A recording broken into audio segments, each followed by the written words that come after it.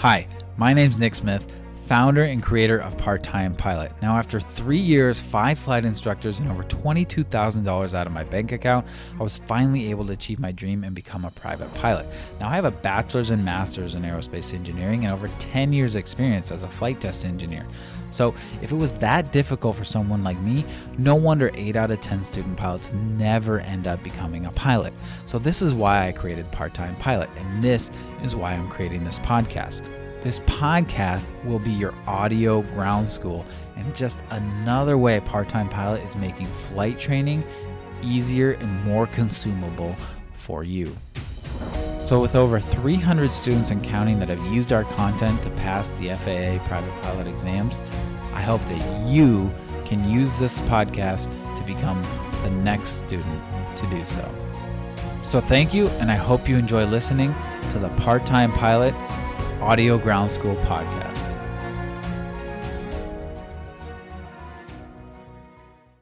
Hello, and welcome to the Audio Ground School podcast. My name is Nick Smith. I'm your host and founder and creator of Part-Time Pilot, online ground schools for private pilot and soon to be IFR. Maybe by the time this episode drops, we might be talking about the initial release of the beta version of our IFR course. All right, well, thank you guys so much for joining me. Real quickly, I just wanted to talk about how thankful I am for you guys listening to the podcast. And I was setting goals for 2024 as I do, and I was looking at, the all-time downloads of the podcast, and it's over 300,000 downloads now. And I'm thinking, okay, what should my goal for 2024 be? At the end of 2024, how many downloads should I have? I was like, okay, I think we should double that. Exponential growth is what we're looking for. I want to double that. I think that's a realistic and high enough setting goal to really strive for. So, and then it kind of hit me that my goal is to have over 500,000 downloads. That's crazy to me. So just want to say thank you guys for listening, for downloading. If you haven't subscribed, and so you can get those automatic downloads, that's updates and stuff, please subscribe, whether it's, Spotify, Google, Apple, whatever. And please leave us a review. It really, really helps us out and would help me reach that goal. I love meeting my goals. So anything you do to help out with that would be great. All right, so a couple announcements. Again, today we're not going to do the listener kind of questions today or read off any reviews. We'll save that because we're still working on that long lesson on aeronautical charts. But I do have a couple updates. Again, we're still doing live lessons. All right, so we're doing a series of 4 live lessons. We do them, I try to do it every quarter, right? So every 3 or 4 months or so, about the time when we do, our scholarships that we also do once a quarter. I try to do that for our ground school members. This one, you don't have to be a ground school member. You can just sign up with the link in our bio to get the Zoom link for that. You won't get access to the recording. Ground school members will get access to the recording, but we're doing a series of 4. This episode right here is dropping on January 29th. So we will have done, I think we'll have a couple more live lessons. You can check out our social media. Actually, let me tell you the schedule here. Let me pull that up. Let's see here. If this is dropping January 29th, we will have 2 more live lessons you can catch. The third one, which is on weather basics and airspace, that'll be January 31st at 4 p.m. Pacific Standard Time. And then we'll do one on VORs on February 7th. That's the following Wednesday at 4 p.m. Pacific Standard Time. So the only way to get those Zoom links is you either have to be a member of our online ground school, which again, I highly recommend that. Just go to parttimepilot.com, or in the link in our bio, go and just enter your name and email. Completely free, no credit card information, anything like that. Don't worry. We need your email so we can send you the Zoom link. That way we're not just putting it out there on social media or whatever, and then we get some random people to come in and aren't there to just fully learn. We want to vet our audience so that we're there to learn, and at the end of the lessons we'll do some questions and stuff like that. So we want to make sure that everyone there is serious about learning. All right. The other update is just yesterday, the deadline for our winter $1,000 scholarship was up. We're going through all the applications, looking for the most deserving candidate right now and runner-up. So we will announce that on our social medias and through email. So another way you'll sign up for the email to get updates on our scholarships, or follow us on social media, Instagram at part.time.pilot, or on TikTok, same thing, or on Facebook, You can search for Part-Time Pilot. You can join our study group, Part-Time Pilot, Private Pilot Study Group. And then on YouTube, youtube.com/part-time pilot. Okay. So one last thing is the next scholarship that we're going to be doing is our spring scholarship. And this is a new tradition that we started. Every quarter, 4 times a year, we donate $1,000. It used to be that $1,000 scholarships for just our online ground school members. Well, then last year in the spring, we started a GoFundMe kind of fundraising scholarship to try and use our platform to make an even bigger impact for people. And so that spring scholarship, I will come out with a date soon on the deadline for that. But anyone can apply to that. You don't have to be in our online ground school. And we're going to start the fundraising very soon. We're starting it now. So if you have a few extra to give, that link is in the show notes. You can download that. Last year we donated $1,000 of our own money. We're doing that. We already did that again this year. And then last year we were able to raise $4,000 more for a total of $5,000, which we gave away to 3 different people. How many people we'll give it to, that depends. Last year we voted on it. We'll probably do the same thing again. We'll do a little vote on it. But our goal is to raise $10,000 this year. This year we have some sponsors. So we're looking out for some more sponsors. I'm going to be pushing that real hard here in the next few months to try and reach our goal of $10,000. So that's going to be in the spring, probably sometime in late May. So be on the lookout for that, late May, early June. And, when it gets close, we'll release the application for that as well. So that's our spring GoFundMe scholarship. Please, even if it's just $5, go and donate.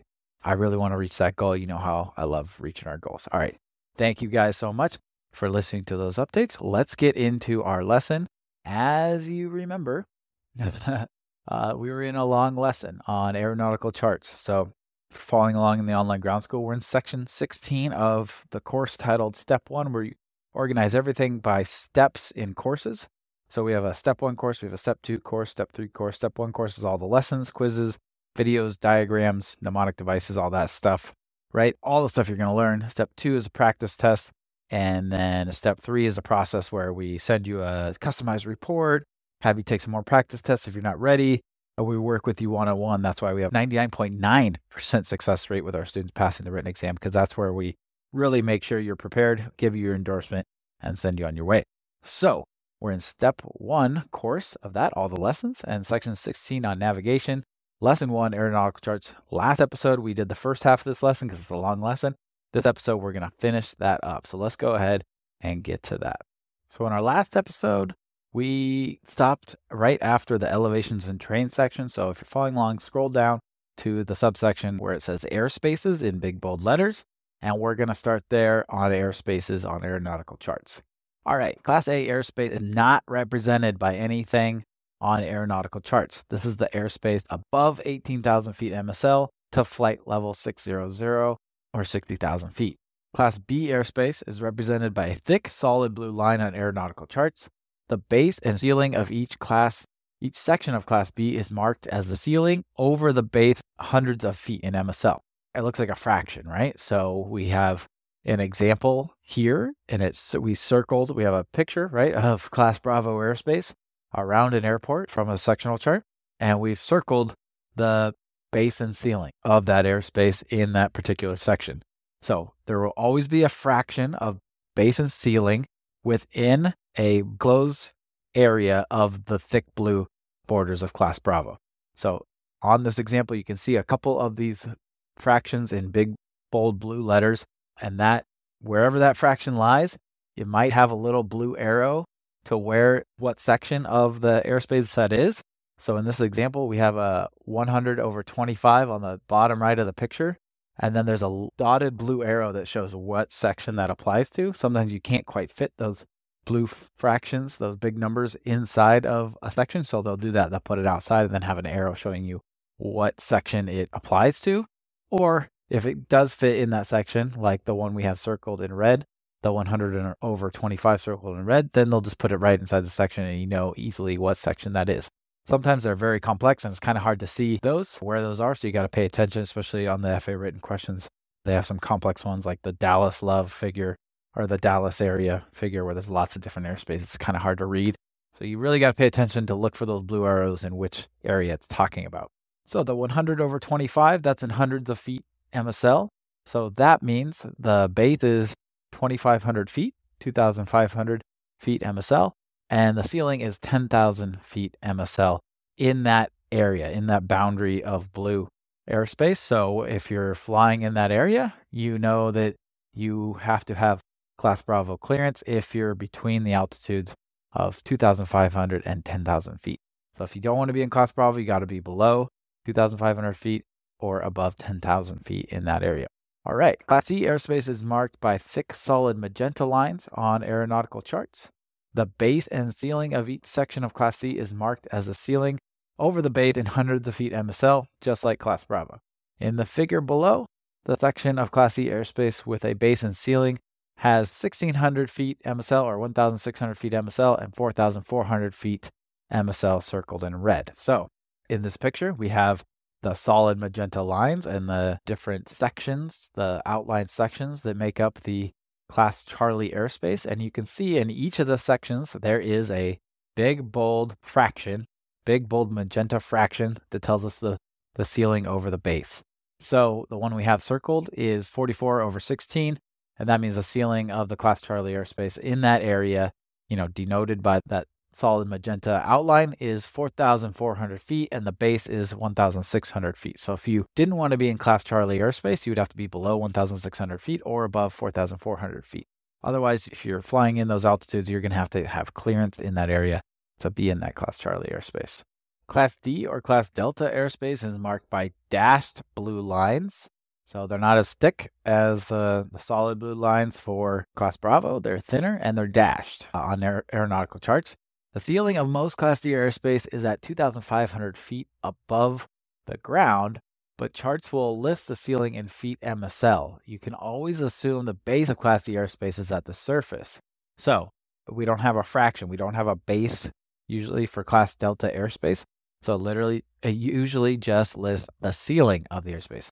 It's usually 2,500 feet above ground. No matter what it is, it will be listed on the aeronautical chart, and it's in feet MSL. So it's usually 2,500 feet above ground, but it's only going to say 2.5, right, for hundreds of feet MSL, because people get confused, right? That we say it's 2,500 feet above ground. That's how they determine it. That's how they usually determine the default, unless they need something else. The default ceiling for Class Delta airspace, they just say, okay, whatever the elevation of the airport is, let's say it's 500 feet, they do 2,500 feet above that. So then the MSL ceiling would be 3,000 feet, right? Because it's 2,500 feet above ground level. So that's why you usually don't see 2.5, right? Unless it would be at sea level. Unless the airport's at sea level, then, right, 2,500 feet would be both MSL and above ground level. Hopefully that makes sense. But that's just the default. Doesn't have to always be 2,500 feet above ground level, but it's the default. So in this example, we have 72. So that's 7,200 feet. The ceiling will be marked inside the airspace with blue text inside blue bracket. So it's like a blue square, and then the numbers will be inside of that. And again, it's in hundreds of feet MSL. Class Delta airspace ceilings are listed as an inclusive number unless there is a minus sign in front of the number. For example, if you see 28 in blue text on your chart next to a Class Delta airspace, then this means the airspace extends from the surface up to and including, it's inclusive, 2,800 feet. But on the other hand, if you were to see minus 28, then this would mean the Class Delta airspace is from the surface up to and including 2,799 feet. That minus sign means it does not include 2,800 feet. In the figure below, so in the figure that we're seeing, it's just 72 with no minus sign. So that means it's up to and including 7,200 feet. So why would they not include 2,800 feet in the example where we had minus 28? Well, if another airspace started at 2,800 feet, maybe there's a Class Bravo airspace above it, and they wanted to say, hey, once you hit 2,800 feet, you're in Class Bravo. So don't hit 2,800 feet if you don't want to be in that Class Bravo. That's why they might do that minus sign, just as an example. Class E airspace is marked by thick line that fades from a solid magenta on one side to a transparent magenta on the other side. So it's like a shaded line that goes from, solid color to more and more transparent on the other side. Class Echo or Class E is also marked by dashed magenta lines. So there's two different lines that represent Class E, and we'll tell you why the difference. When you see a thick line that fades from solid magenta to transparent magenta, this tells you that when on the solid side of the line, so on the, the more solid side of the line, outside of that part of the line, the Class E airspace starts at 1,200 feet AGL. And when on the transparent side of the line, the Class E airspace starts at 700 feet AGL. Then if you see a dashed magenta line, that tells us that inside this line, the Class E airspace starts at the surface. So it tells you where Class E starts at, depending on what side of these lines you're on. In the figure here that we have, the area inside the dashed magenta line with the red number 1 circled has Class E that starts at the surface. The area inside the thick magenta line on the transparent side, so inside that circle, if you're looking at the figure, where we see that 2, the red 2 circled, has Class E that starts at 700 feet AGL. And then the outside of the thick magenta line on the solid side, where you see the red 3 circled, has Class E that starts at 1,200 feet AGL. So let me try and describe what this picture looks like. Imagine so we have an airport, okay? And we have an uncontrolled airport in the middle. And then we have like some sort of shape. It's like a circle with kind of 2 knobs on top and bottom of it. But it's an enclosed dashed magenta line kind of shape around that airport. Inside that dashed magenta, Class E starts at the surface. Now, why would they do this? So Class E is controlled airspace. Even though you might not be talking to a tower, it's considered controlled airspace. There's a few more rules than uncontrolled airspace. Class G is uncontrolled, right? So for this airport, although it doesn't have a controlled tower, they still want there to be rules of Class E airspace, like VFR minimums and stuff like that. So they have around this airport, they have Class E go to the surface. So when you come into land, you still have to abide by those kind of the controlled airspace rules of Class E. Then outside that area, right? Outside of that, we have a thick shaded magenta line. It's a circle all around that. So there's a gap. There's a gap between the dashed magenta line and then the circle that's larger than that.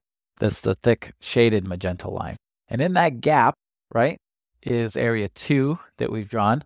And so we're on the light transparent side of the thick magenta line. That's where it starts at 700 feet. So Class E starts at 700 feet there. And then outside of the circle, the furthest away from the airport, on the solid side of the transparent line, so outside that circle where area 3 is listed, that's Class E that starts at 1,200 feet. So as you get closer and closer to landing at this airport, Class E, the floor of Class E gets lower and lower. And then we all know that Class E ends at 17,999 feet, where Class A sits above it at 18,000 feet. So that's Class E. Hopefully that made sense and kind of gave you a visual of that. Class G airspace is not marked on aeronautical chart like Class A and exists wherever Class A, B, C, D, and E do not exist. So there's one kind of caveat to that, which we mentioned in the Class G, is that sometimes it is marked on the chart. And that's when it goes up to 14,500 feet. So there are areas in the U.S. where uncontrolled airspace is raised higher altitudes, higher ceilings, usually 14,500 feet. That will be marked on those charts with a line very similar to the Class E, that thick shaded line that goes from solid to transparent, where Class E was a magenta color. For Class G up to 14,500, that's going to be a shaded blue line. So it's just like that. So it goes from like a transparent blue to a solid blue. All right, continue on to prohibited, restricted, warning, or alert areas. These are marked, so these kind of military or special use operations airspace, as we like to call it. The prohibited, restricted, warning, or alert areas are marked with blue lines with tallies or dashes or ticks or whatever you want to call them, coming out perpendicular in the direction of the contained area. So for example, we have a picture here of R-4404 B and C. So that's restricted area 4404. And it's a blue circle. And then coming off the blue circle are a bunch of like tick marks, right? And they're pointed towards the inside of the circle in the direction of where that airspace is. So inside that circle is a restricted area. All right, to find information about a special use airspace, you can look in the margins of the same sectional chart in the special use airspace information tables. In these tables, you can find the special use airspace's operating times, ceiling, controlling agencies, and frequencies. So if you want to know if a military operations area, a MOA, is active or another type of area is active or what's going on, you can look at the times of operations in that table, or you can get a frequency if you need them for some emergency or something like that. That's in the margins of your sectional chart. Speaking of MOAs, military operation or MOA is depicted as a magenta line with those same tallies or ticks coming off of them. Let's now move on to NavAids. So NavAids basically are anything that could aid in your navigation, right? So there might be visual things you can see visually, visual landmarks, I think is the word, that you could use for, checkpoints or navigational aids to kind of tell you where you are while you're flying. So there's a bunch of different ones that will help you with that pilotage and dead reckoning as well as ATC reporting. So we're going to go through those and what they look like. And then if you're following along in the ground school picture, an example of them. The first one is a VFR reporting point. These are usually made at easily distinguishable landmarks such as a lake, water tower, or golf course, easily visible from the sky, of course. They're often used as visual checkpoints for aircraft to identify their positions when talking to approach or departure control. So this is it's a magenta flag here. So it's just it looks like a flagpole, almost like if you're a golfer, right? The flag stick of a golf hole. It even looks like there's a hole there. That's in this example says water tank, and then underneath it, it has the code for that. So this code in this example is VPLWT, and it's co-located. So that's the VFR reporting point, co-located with that VFR checkpoint. The VFR reporting point is that code, the VPLWT, and then the checkpoint is the flag, the magenta flag symbol. And a VFR checkpoint is depicted, again, as a magenta flag, and it's a visual checkpoint used to identify position for initial call up to a nearby approach or tower. So very, very similar thing. They're called different things. So it's a VFR checkpoint and a VFR reporting point. Then we have major highways. Major highways are depicted by two parallel gray lines that follow the same direction as the actual highway. The highway below, so the highway in our example, passes from the left to the right between the two private airports. So it's literally just a gray line, double gray line, right? That shows the road. Think of it as showing the edges of the road. So that's a major highway when you see those double gray lines. Now roads, so that would be major highway, by the way, would be like interstate, right? I grew up in Washington and California, so I-5, Interstate 5 is, a well-known interstate out here, or the I-10, right, goes, from Southern California all the way east. So that's another one right there. Now, those are, multi-lane major highways. Roads are depicted as winding single gray lines that follow the actual road's path. Again, they follow the actual road path, so you kind of know which direction you might fly. Like, for example, when I flew in Southern California, Highway 8 was depicted on the charts, and we would use it for reporting points, navigation. You simply, if you're on a cross-country flight to the desert east, you could just follow Highway 8, stuff like that, right? It makes it easy, and it's a very easy visual for VFR flying. But so for roads that aren't major highways, it's just a single gray line. Aeronautical charts only depict roads that the FAA believes are well-traveled and therefore well-known, and will be of use to pilots to either A, use as a navigational tool, or B, be used for landing in an emergency. So any road depicted on an aeronautical chart is going to be well-traveled and large enough to see from the air. So not every road is going to be depicted. That's something to remember there. A road can be one of three categories. Category 1, Category 2, Category 3. Category 1 is a dual lane or higher divided highway. So that would be like our major highway. Category 2 is going to be standard roads with lanes in both directions. And Category 3 is going to be the smallest roads that are depicted on aeronautical chart. We have a figure here. We have two Category 2 roads crossing the north and south Category 1 highway here. So we have Category 1 highway with just a double gray line. And then you see these single gray lines crossing it. Those would be the smaller roads coming off of that interstate. All right, so we have some more kind of snapshots of legends from FAA material that show these category roads, what they look like. We also have symbols for trails. Sometimes they'll have trails in here that are visible. So those are just single gray dashed lines. And then you might have some roads with markers on them that actually tell you, the interstate or the US route number on them. It would just look like the sign, right? The interstate sign, which is like I don't even know what symbol that is. It's like a kind of like those flame flowers, that flower that you get in Mario that would allow you to throw fireballs. I'm totally speaking to millennials right now. Kind of looks like that. But anyways, it's the interstate sign. You guys know what I'm talking about, where it's like red and blue with the number on it. So that might also be depicted on the chart to tell you exactly what interstate it is. All right, moving on. Oh, one last thing. Roads under construction will be double dashed lines. So that's like they might tell you this road is under construction so you don't use it for emergency landing or something. All right, railroads are depicted as single black lines with perpendicular notches as seen in the figure below. So you can think of the notches as kind of the railroad ties, right? Pretty self-explanatory. Makes sense there. Again, another really good visual to follow along or use as a reference point when flying. Telephone lines are depicted with black lines, so black solid single lines, and they have tiny little cell tower symbols. So telephone, those towers, those aluminum towers, they have little symbols of those. Pretty easy to understand what that means. And so you'll have a tower, a line, then tower, and it's pretty self-explanatory. Rivers are depicted as meandering blue lines that match the general path of the river. Larger rivers are depicted with two parallel blue lines with light blue filled in between to show the width of the river. So if it's a small river, it's just a blue line. If it's a larger river, it's going to show the borders of the river as blue lines with light blue in between. So it's going to show like a wider, again, pretty self-explanatory that that's a river.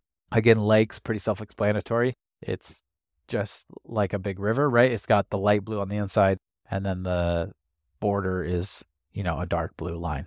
And lakes are also a great reporting point or checkpoint, visual checkpoint, whatever you want to use it for. Wind turbine farms are depicted with tiny wind turbine symbols and blue dashed lines surrounding the turbine farm area.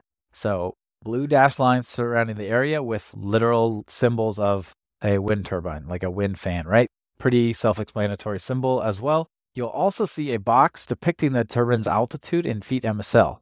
If there is a UC next to the altitude, it means the highest wind turbine's height above ground is not verified. So they'll give you the general height of the turbines above ground. So in this example, we have a box inside that blue dash line area with the wind turbine symbols as turbine symbols, 2,894 feet, so 2,894 feet. And then it has a UC, so that means it's unverified, the exact height of the tallest one. So just something to look out for. Dams are represented by bold black lines over a water feature. So you might have a river or a lake, and then you'll just see at corner of the lake or river a bold, short, black line, right? And that's a dam. Another good visual when you're flying around.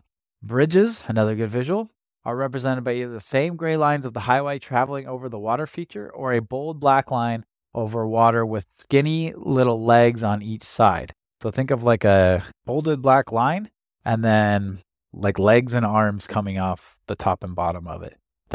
And it'll be over a body of water, right? So that's a bridge. Okay, so we have examples of all of these here in the lesson. So please check that out. Again, this is a very visual lesson, so go ahead and check that out. All right, next up, we're going to talk about obstacles. Obstacles are reported on aeronautical charts when they are more than 200 feet above ground. So 200 feet AGL and above, they'll be reported on the aeronautical chart. A single obstacle above 200 feet AGL and below 1,000 foot AGL is depicted by an upside down V. Okay, so it's kind of like a little mountain peak, upside down V, and a dot inside the V, with its MSL altitude listed next to it. Sometimes the AGL altitude will also be listed inside of parentheses. So in this example, we have a upside down blue V with a dot under it that says next to it 1,473, that's MSL, and then in parentheses it says 394, so that's the feet in AGL, and then below it, it actually says BLDG. So it might also have a note of kind of what it is, so that BLDG is a building. Obstacles 1,000 AGL or higher are depicted with a symbol that resembles a Native American teepee. It kind of looks like a a teepee, right, with a dot underneath it. And then again, it'll have the MSL altitude next to it with the AGL possibly in parentheses. If there are more than one obstructions or obstacles above 200 feet AGL, then they are considered group obstructions and are depicted as an upside down W. Okay, so like a dual peaked mountain kind of thing with two dots when the obstructions are above 200 feet AGL but below 1,000 feet AGL. They're depicted as one TP and one upside down V with two dots when one of the obstructions in the group is 1,000 feet AGL or higher. Then when there are two obstructions 1,000 feet AGL or higher in the obstruction, then it will be two TPs next to each other with two dots. And again, they'll list the highest MSL altitude and highest AGL altitude in parentheses for that group obstruction. Obstructions may also have tiny intensity lights on them. These obstructions are depicted the same as any other, but with a spark, like kind of like a spark light symbol, right? Almost like a firework is exploding at the peak of that obstruction symbol. And that represents that they have high intensity lights on top of them. So again, same type of thing. Upside down V for less than 1,000 feet AGL, a TP symbol for 1,000 feet AGL or higher, and then the same group obstructions. There's just going to be kind of like that spark light firework symbol on top of them. And a wind turbine might also have that same spark symbol on them, meaning that it has a high intensity light on it. So that's helpful for night flying to understand what it might be. All right, let's move on to airways, isogonics, and other lines that you might see that we haven't covered yet. VFR airways are depicted with solid light blue lines and labeled with a V followed by 3 to 6 numbers that designate the airway. Each VFR airway originates from a VOR radial, and these radials will be listed somewhere along the light blue line. Where these airways intersect will be an intersection symbol, or multiple skinny blue arrows, each pointing in the direction of their airway. Again, I'll try to explain that, but the visual is best for this one. These intersecting points are named because they are an important navigational tool. Crossing the radials of two VORs gives a pilot a great sense of their location. VFR routes are 8 miles in width. In the figure here, we show multiple VFR routes are intersecting at an intersection called Heathen. So in this picture, we have 4 different routes, maybe even 5 different routes, all intersecting at Heathen. So all kind of coming to this one point. We have, for example, Victor 18, which means, VFR route 18, Victor 243, and 415, Victor 321. And then we have a T route as well, which don't need to know too much about unless you get to go into IFR. So we won't go into too much detail on those. And then at the intersection point, you have these solid blue arrows, which show the direction of each route that goes out of that intersection. That's just kind of a denotation of, hey, here's an intersection of route. So if we had a route going perfectly north and south, and then another route perfectly east and west, right where those cross, there would be a solid blue arrow pointing in the direction of the north route or north or south route, and then a solid blue arrow pointing in the direction of the east-west route, make like a plus sign, right? So it'd be a little solid blue arrow plus sign that would say, hey, this is an intersection. This one looks like, like a star symbol because there's so many lines intersecting here, but that tells you there's an intersection. And then we have another example here of VFR airways coming out of a VOR, dial, a VOR compass rose on our aeronautical chart, and each is labeled with their associated radial. So when it comes off of the VFR route, it tells you the radial off that VOR that route is. So in this example, we have a 276. There's a route off the 276, there's a route off the 293 radial, and there's a route off the 341 radial. So you know which radial dial in and track outbound out of this VOR if you want to be on that VFR route. All right, military training routes are another type of route, and they can be labeled for a VFR route or an IFR route. VFR routes are labeled with a VR followed by either 3 or 4 digit number. IFR routes are labeled with an IR followed by either 3 or 4 digit number. If the number following VR or IR is 3 digits, then the airway has at least one leg above 1,500 feet AGL. If the number is 4 digits, then the airway is less than 1,500 feet AGL. So this Private pilots should exercise extreme caution when flying low through one of these and should only pass perpendicularly so as not to linger in the route very long. These routes are shown as gray lines, as in the example here, where we show IR 743 and VR 1743. So in this example, the IR route should be assumed to have at least one leg above 1,500 feet because it has just 3 digits in the number, while the VFR route, which has 4 digits in its number, can be assumed to have the entire route below 1,500 feet AGL. So that tells you on the VFR route that if you're above 1,500 feet AGL, it gives you a sense of security that you're not going to be in that route as long as you maintain above that 1,500 feet AGL. However, to be cautious, always cross the route. Don't follow along that route, even if you're above that. Just cross it perpendicularly and get on a VFR route or some other route. Now let's talk about modes of VL. It's another kind of line, more like a circle, kind of like airspace lines. Is a thick and solid magenta line that is usually circles a large Class Bravo airspace with a 30 nautical mile radius. This line is meant to determine the area surrounding a busy airspace in which aircraft are required to have a Mode C transponder.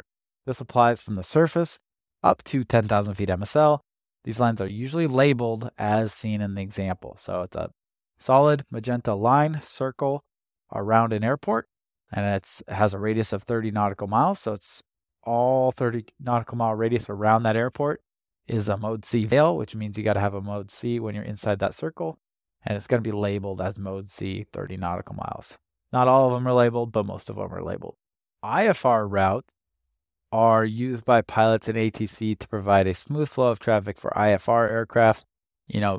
As a VFR pilot, you won't be using these, but it's good to know what they look like. They're depicted as slightly transparent blue arrowheads, and sometimes are accompanied by a transparent blue jumbo jet symbol.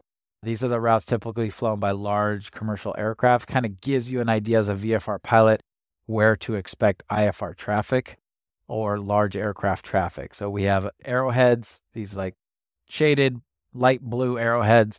You might see a big jumbo jet with 4 engine symbol. That means a really big arrival route or departure route for IFR departures and arrivals or other route.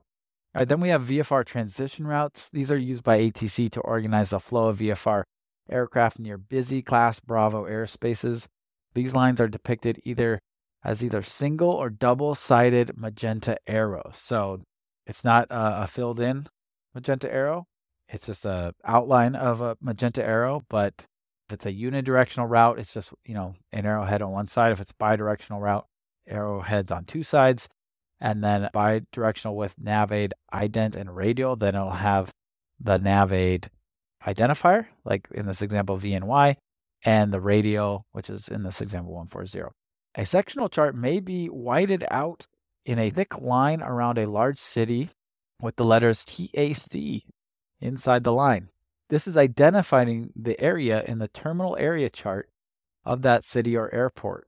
A terminal area chart, as mentioned before, is a more zoomed in view of an area to get more detail for the purpose of operations near that airport. So if you see a just white, thick line around like an airport and it says TAC in it, everything inside that border is going to be shown on the terminal area chart. So if you want to see more detail in that area, that there's a terminal area chart that you can look at to get that information. Finally, because Earth's magnetic field varies depending on where we are on the planet, remember variation, how to correct from a true course to a magnetic course, we correct for variation. Isogonic lines show the strength of Earth's magnetic field at specific locations on the map. So isogonic lines tell us the variation of where we're flying, right? So if we see so when we're charting our cross-country course on a sectional chart, we measure our course and true course with our plotter, and then we look for the closest isogonic line to get the variation, and we apply that variation to get our magnetic course. Pilots use these lines, again, to do that conversion. In the example here, so this line is a dashed magenta line, and it usually spans somewhat from north to south, but kind of at an angle. It's meant to it's an isogonic line, right? So iso means the same. You might heard of like isobaric lines. Those lines show where the same pressure is. Isogonic lines show where the same variation is. So all along that line, you have the same magnetic variation. Usually kind of goes from the poles, right, to kind of the equator, the magnetic variation. You can look at a picture of the magnetic field lines around Earth. They change often, but anyways, I'm getting off topic. So in this example here, we have a dashed magenta line, and inside it says 7 degrees west. So that's the variation. The variation is 7 degrees west. Again, west is best, so we add the variation 7 to our true course to get our magnetic course. If that was east, if it was like 7 degrees east, we would subtract it to our true course to get our magnetic course. All right, other information boxes. We have already covered in detail what goes into airport information and communication boxes like those for a VOR on sectional charts. But there are other boxes of information you may see.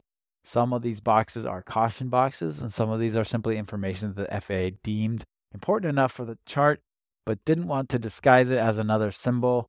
The figures we're about to show here in the course and I'll describe are, the first one is an informational box notifying pilots that high-performance military jet activity should be anticipated at 8,000 feet and below within 12 nautical miles of NFW airport. So these informational boxes can say all sorts of things.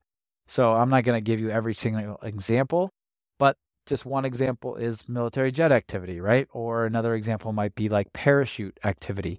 There's like a skydiving school or something like that, or skydiving place. They might have information box about that, or like drone activity, right? And this other figure, we have a caution box that tells pilots to be cautious of high density of military operations in vicinity of Oceana NAS and Fentress NALF military sites. Caution boxes may include any caution that the FAA deems necessary to notify pilots about in the area. Might also be, fireworks shows, if there might be, Disneyland, some place that has fireworks like every night or every week, it might show information about those. Finally, last thing we want to talk about is time zones. Now, these aren't really depicted on charts, but I felt like this was a fitting place to put the information on time zones rather than have it in its own lesson. The time zone chart can also be considered an aeronautical chart, right? Every weather report is associated with a time that the data was gathered or a time that the data is forecast for.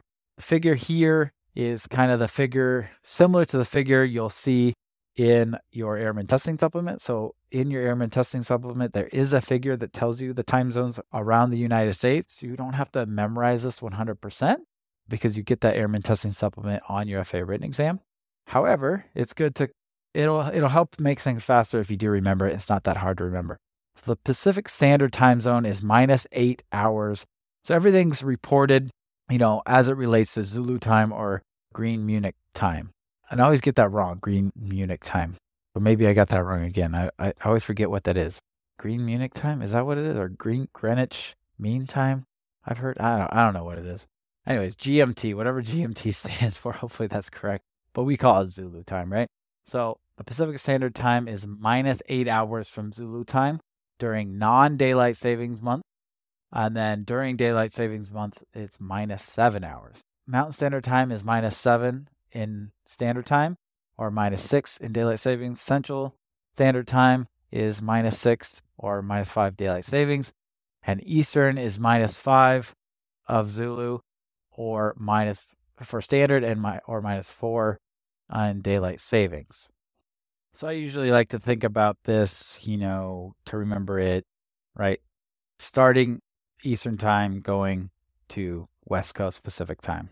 I usually remember the standard time, so I think of Eastern, I know is -5 from Zulu. So then you go Central is next. As we move west, is -6. Mountain is next, -7. To Pacific is -8. Then, if it's daylight savings, I just add 1 to all of those, right? So so Eastern starts at -4, then Central is -5, Mountain is -6, and Pacific is -7. So that means if you have a Zulu time of, say, 1000 Zulu, and you want the Eastern time, and we're not daylight savings, so it's standard time, you subtract 5 hours. So 1000 minus 0500 is 0500. So, right, 10 minus 5 is 5. 0500 would be the Eastern Standard Time at 1000 Zulu time. All right, so that's kind of how that works. Now, the FAA might give you a word problem where they they say you're taking off from one time zone, traveling for a certain amount of time in the air, and then landing in another time zone, they will leave one of these 3 times out of the equation and ask you to determine the other.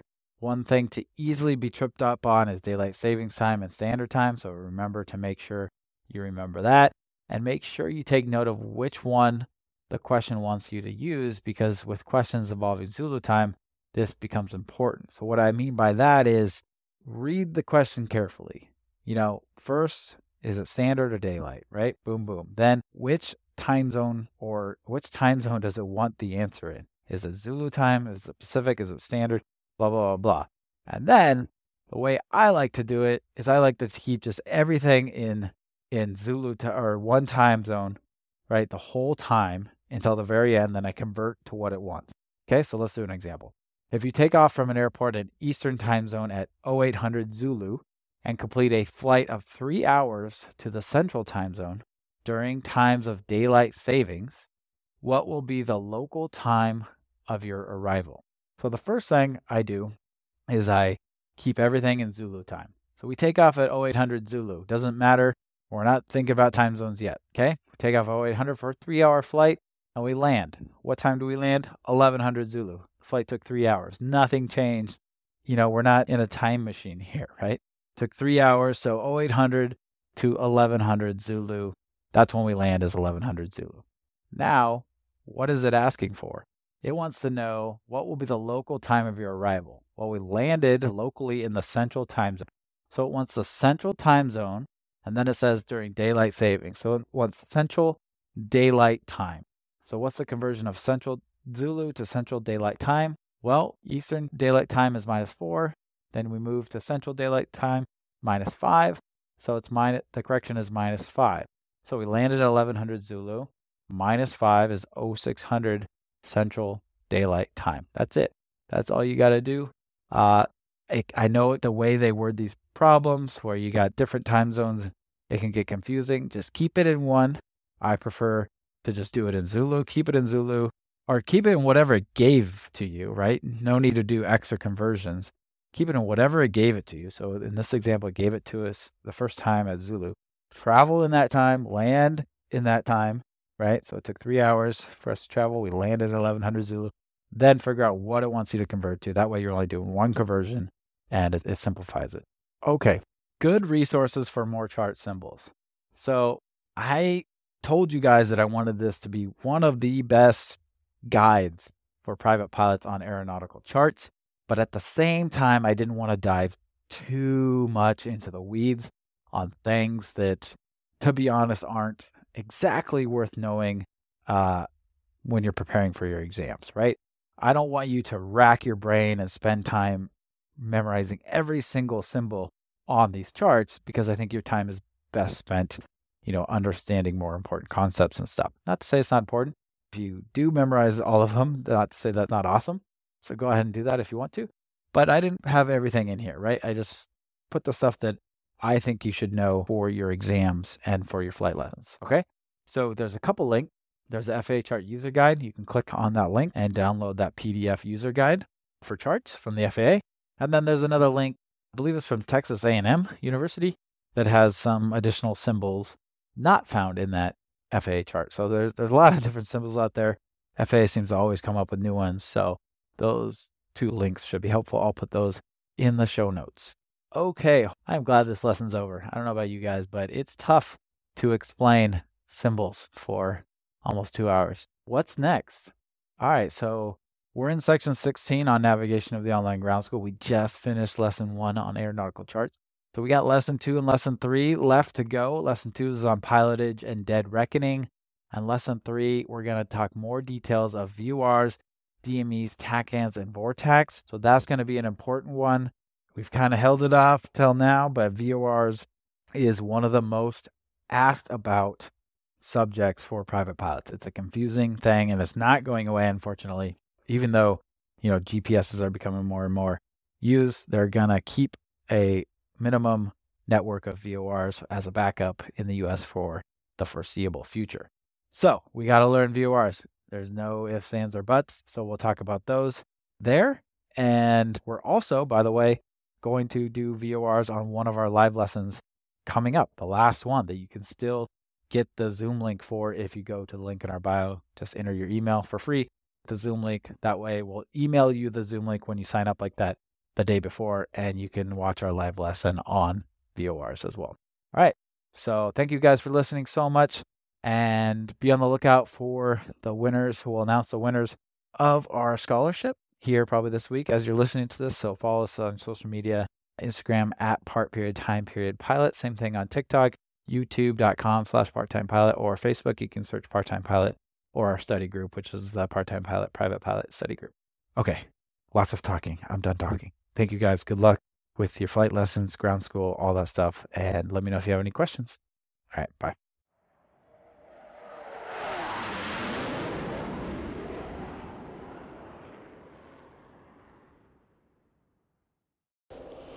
Hi, I just took my exams and I am so thankful to Nick for being there for me.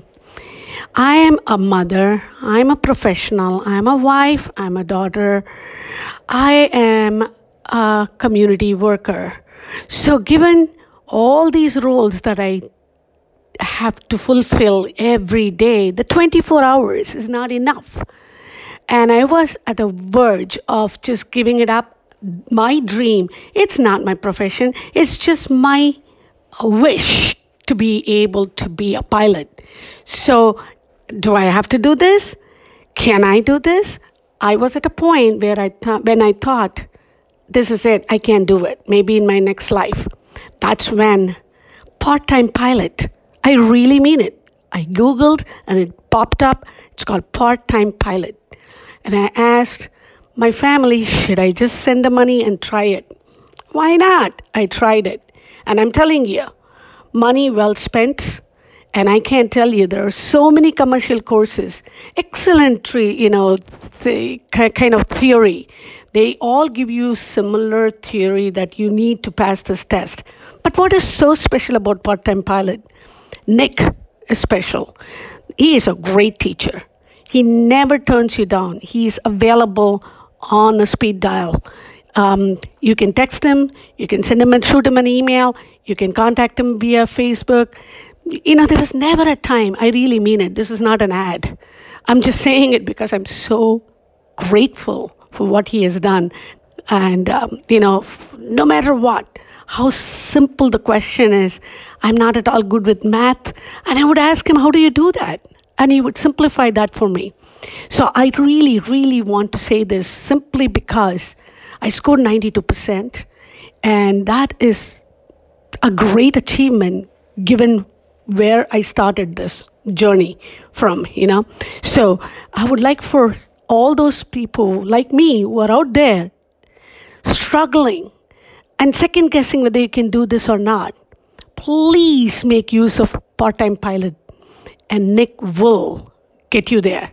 Show him your dedication and he'll get your dream come true. Love it, Nick. Keep doing what you're doing. This is not for money, man. You're not a commercial guy. You're an excellent teacher. You teach from your heart, and it is felt in every session that you run. Hours and hours. The money that you charge me is nothing. The hours that you gave me is everything. What a lovely knowledge to learn from you. All right. Have a great one, guys. If you need any help, Nick is there. Just jump in and get that part-time pilot support so that he can continue to do what he's doing. Great work. Great pilot, Nick. Take care. Bye-bye, guys.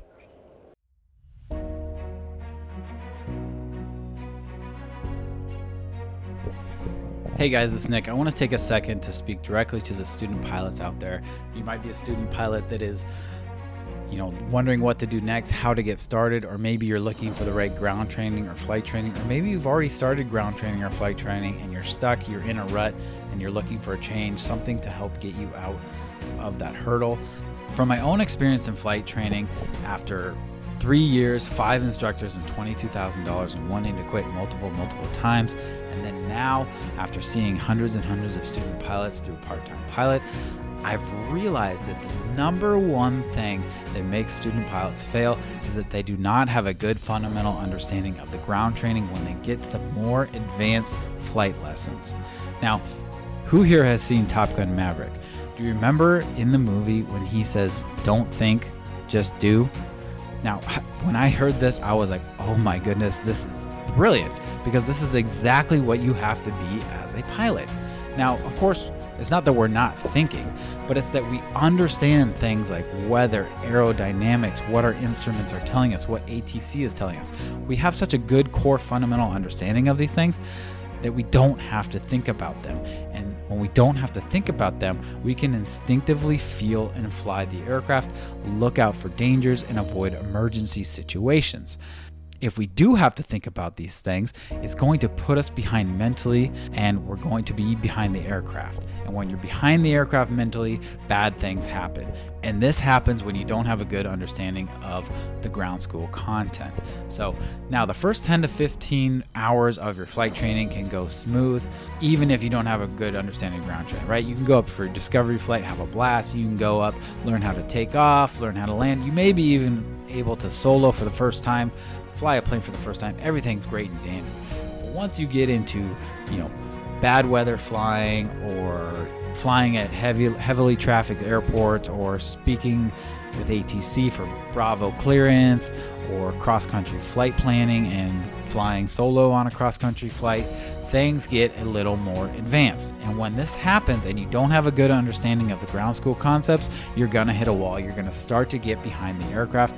And when this happens, if you have a good flight instructor, they're going to stop you and they're going to say, okay, we need to do one-on-one ground lessons. And now you're going to be paying your flight instructor to not even fly with you, but instead $50, $60, $70 an hour to just teach you the ground school content that you should already know.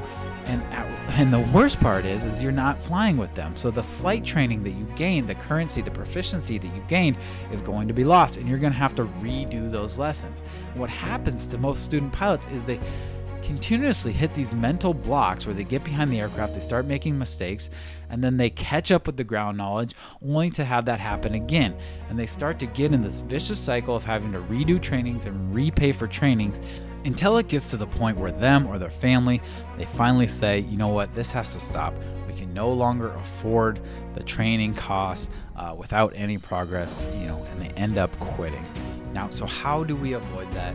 Well, here comes part-time pilot.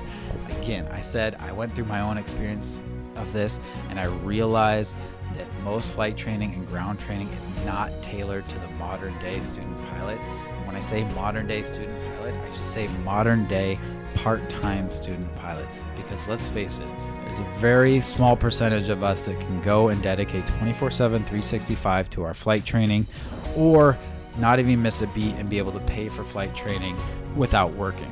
So most of us have a full-time job or maybe a part-time job. We have kids, we have family, we have school, we have all these other responsibilities on top of flight training. And most of these flight trainings and ground trainings are not tailored towards you. And so how is it the part-time pilot tailors to the modern day student pilot? Well, the first way we do that is by keeping ground school interesting. You want to avoid being boring. You want to avoid that burnout. So how we do that is we present our material in multiple ways. And you're actually listening to one of them right now. You can consume our content via this podcast and an audio recording. You can do this while you're running, while you're driving in traffic. Again, tailoring to that busy part-time student pilot. Or you can read through our written lessons. I like to read, so for those of you that like to read, you can read through the lessons. You can see the step-by-step examples and the procedures that we have. Or you can look through our study guide and see our diagrams and mnemonic devices have that visual cue, those visual cues and aids that help further your understanding. Or you can watch our videos. Or you can take our quizzes and practice tests to reinforce what you just learned. And then finally, you can join us live weekly for our live Q&A and our live lessons, so you can see in real time these things taught out and these examples done in real time. And then finally, You can utilize our group community to form study groups, get questions answered 24/7. All of this is tailored for the modern day student pilot to keep ground school interesting, keep it from being boring, keep from having that burnout, and to find ways that you can consume the content throughout your busy schedule. And guess what? It works. We've had over 350 student pilots come through, take and pass their FAA exams without a single student failing. That's right. A single student has yet to tell me that they failed either their FAA written or their FAA check ride. So that is just proof in the pudding right there that our concepts, the way we explain things in plain written English, and the way we give you multiple ways to consume this content is working. So if this sounds like something you might be interested and you want to come join us, we'd love to have you. Just go to www.parttimepilot.com, click on Online Ground School, and we'll see you inside the Online Ground School. Thanks for listening, and I'll see you guys next week.